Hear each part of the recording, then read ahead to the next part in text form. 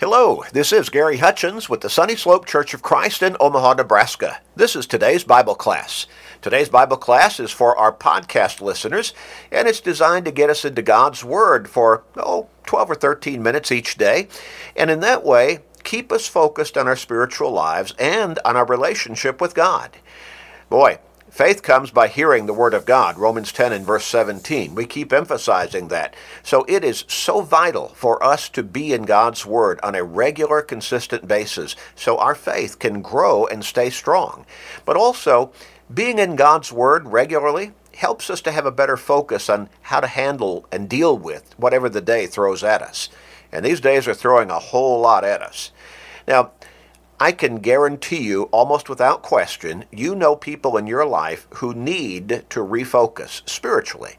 They need to get into God's Word. They need to start thinking more carefully about their relationship with God and about their spiritual lives. Share these short studies with them. Help them refocus. Help them start to get on the right road that ultimately will lead them to heaven. Think what a great impact for eternal good you could have on them. You can share through Facebook friends, text messages, maybe some other technological means. But share with your family members, your friends, your work associates, your neighbors, literally anybody and everybody. Do that. Help somebody turn their life around. We're going to talk about what I believe is really a common reality in the lives of so many people today, but not just today, always. But certainly, I think we can understand that there are some very special pressures that are coming upon people on a pretty widespread basis right now. And we can look at different reasons for that. But again, it's a pretty common situation in any day, in any year, in any generation. But we're really feeling some extra focused strains and pressures that we're experiencing right now. You know, I often think about older people who end up in nursing homes or care facilities on a long-term basis, how being there can affect them. I remember visiting with a family member a number of years ago, and this particular lady was there for a physical reason that she eventually was able to go home after recovering from. But she talked about one older lady across the way who would get dressed, I believe, just about every day and wait for one of her family members to come pick her up, who never would show up, virtually never. But she was looking for that one. Well, I'm hearing that during this particular period of time that we're going through, as those individuals in those care facilities, those long-term care facilities, are being more isolated because no visitors are being allowed to come see them, that the effects of that isolation are being realized in enhanced dementia, also loss of appetite, and so their general condition is degrading more rapidly. And that's sad. That's really sad. I speak with a lady fairly regularly whose husband died just not very long ago, just a few months ago, and she's in an assisted living facility. Has her own apartment. She's vital, alert, and basically healthy. But she is around 90 years old, and because of the current situation, she's not allowed to leave the building. She's not allowed to have visitors come in. And the residents, all in their own individual apartments within that facility, are not allowed even to visit with each other. So they're basically isolated by themselves. She is all by herself. Well, that ultimately can have a quite debilitating effect on an individual if they're not alert and careful and try to keep themselves mentally active and engaged. Well, depression is one thing that really sets in. Depression. And not just in long-term care facilities and not just for elderly individuals, but this situation that we've been going through has affected younger people too. Married couples, the divorce rate, my understanding, has gone up. Spousal abuse, alcoholism, that kind of thing. All of those kinds of things have been on the increase. Well, we have to be careful that we don't allow ourselves to sink into the depths and the pits of depression and let that take us over and ultimately affect us physically and mentally. Paul and Timothy were close co-workers. To say they were just friends really does not do their relationship justice. In 1 Timothy chapter 1 and verse 2, as Paul addresses this letter, first he says, "To Timothy, a true son in the faith, grace, mercy, and peace from God our Father and Jesus Christ our Lord." Well, it's a similar address that he used when he wrote the letter to Titus. And in Titus chapter 1 and verse 4, he said, "To Titus, a true son in our own common faith, grace, mercy, and peace from God the Father and the Lord Jesus Christ our Savior."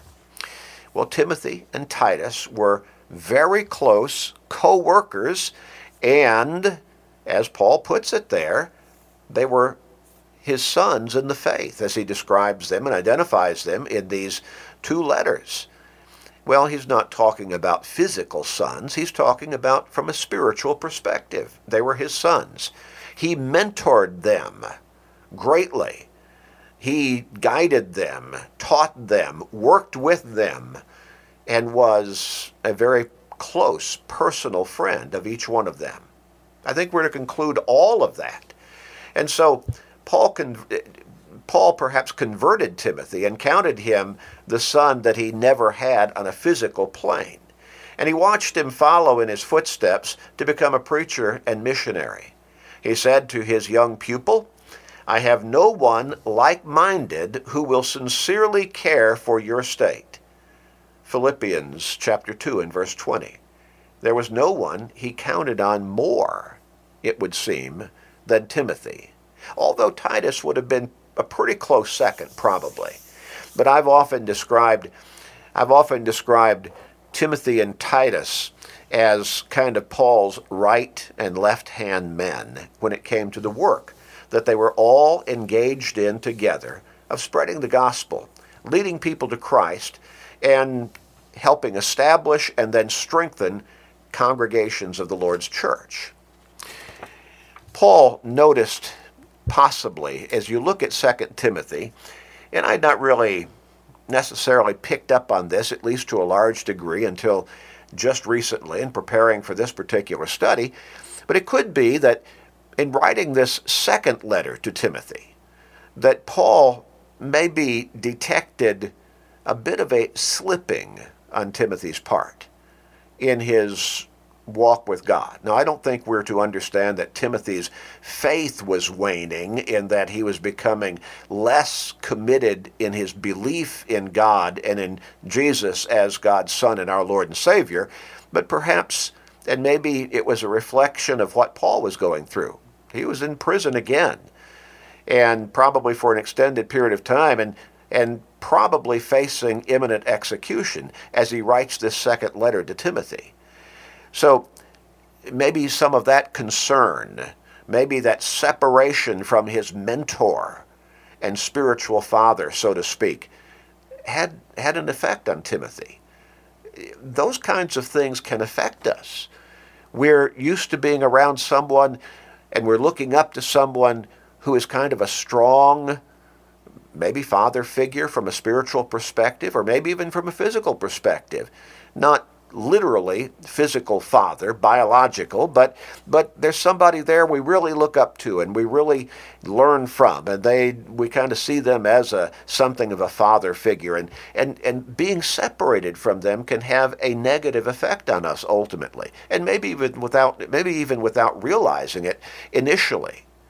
So maybe Paul was noticing a little bit that Timothy might have been kind of slipping here, might have been getting a little bit lethargic or complacent in his spiritual work that he had been engaged in for such a long period of time, right alongside Paul, who no longer could be right alongside him because of his incarceration.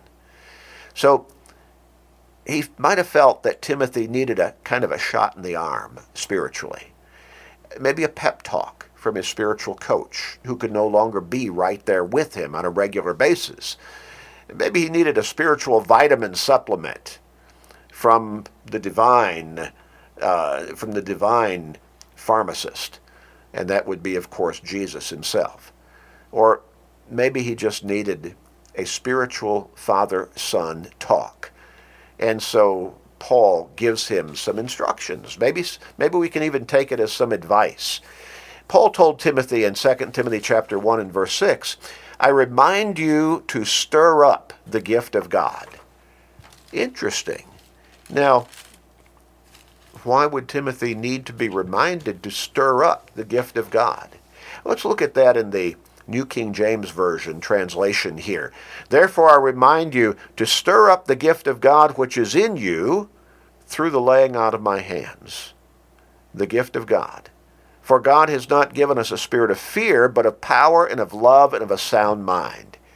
Well, Timothy had miraculous gifts, apparently, and through the laying on of the Apostle Paul's hands.